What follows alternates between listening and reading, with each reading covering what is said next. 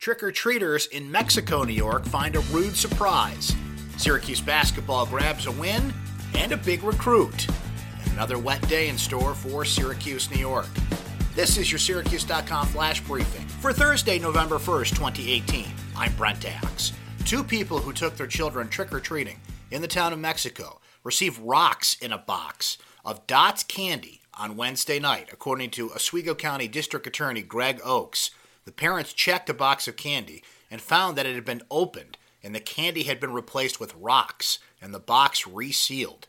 A separate constituent also told Oakes a bag of M&Ms received in the town of Mexico were also tampered with. It's unclear if the M&Ms and the Dots candy came from the same person or are connected. But be sure to check your candy if you went trick-or-treating in the town of Mexico, and it's a good idea wherever you are to check your children's candy as well.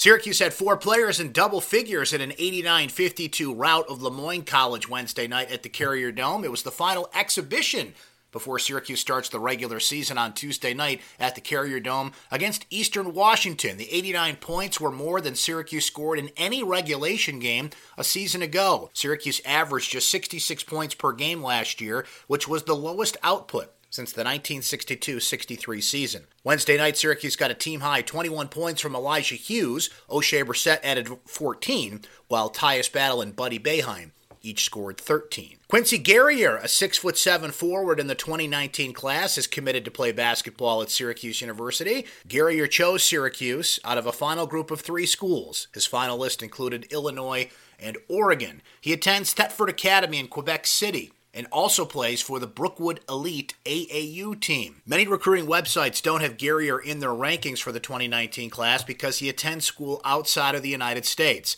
but many recruiting analysts consider him a top 50 type recruit. The winter speed limit reduction for Onondaga Lake Parkway takes effect today, according to the New York State Department of Transportation.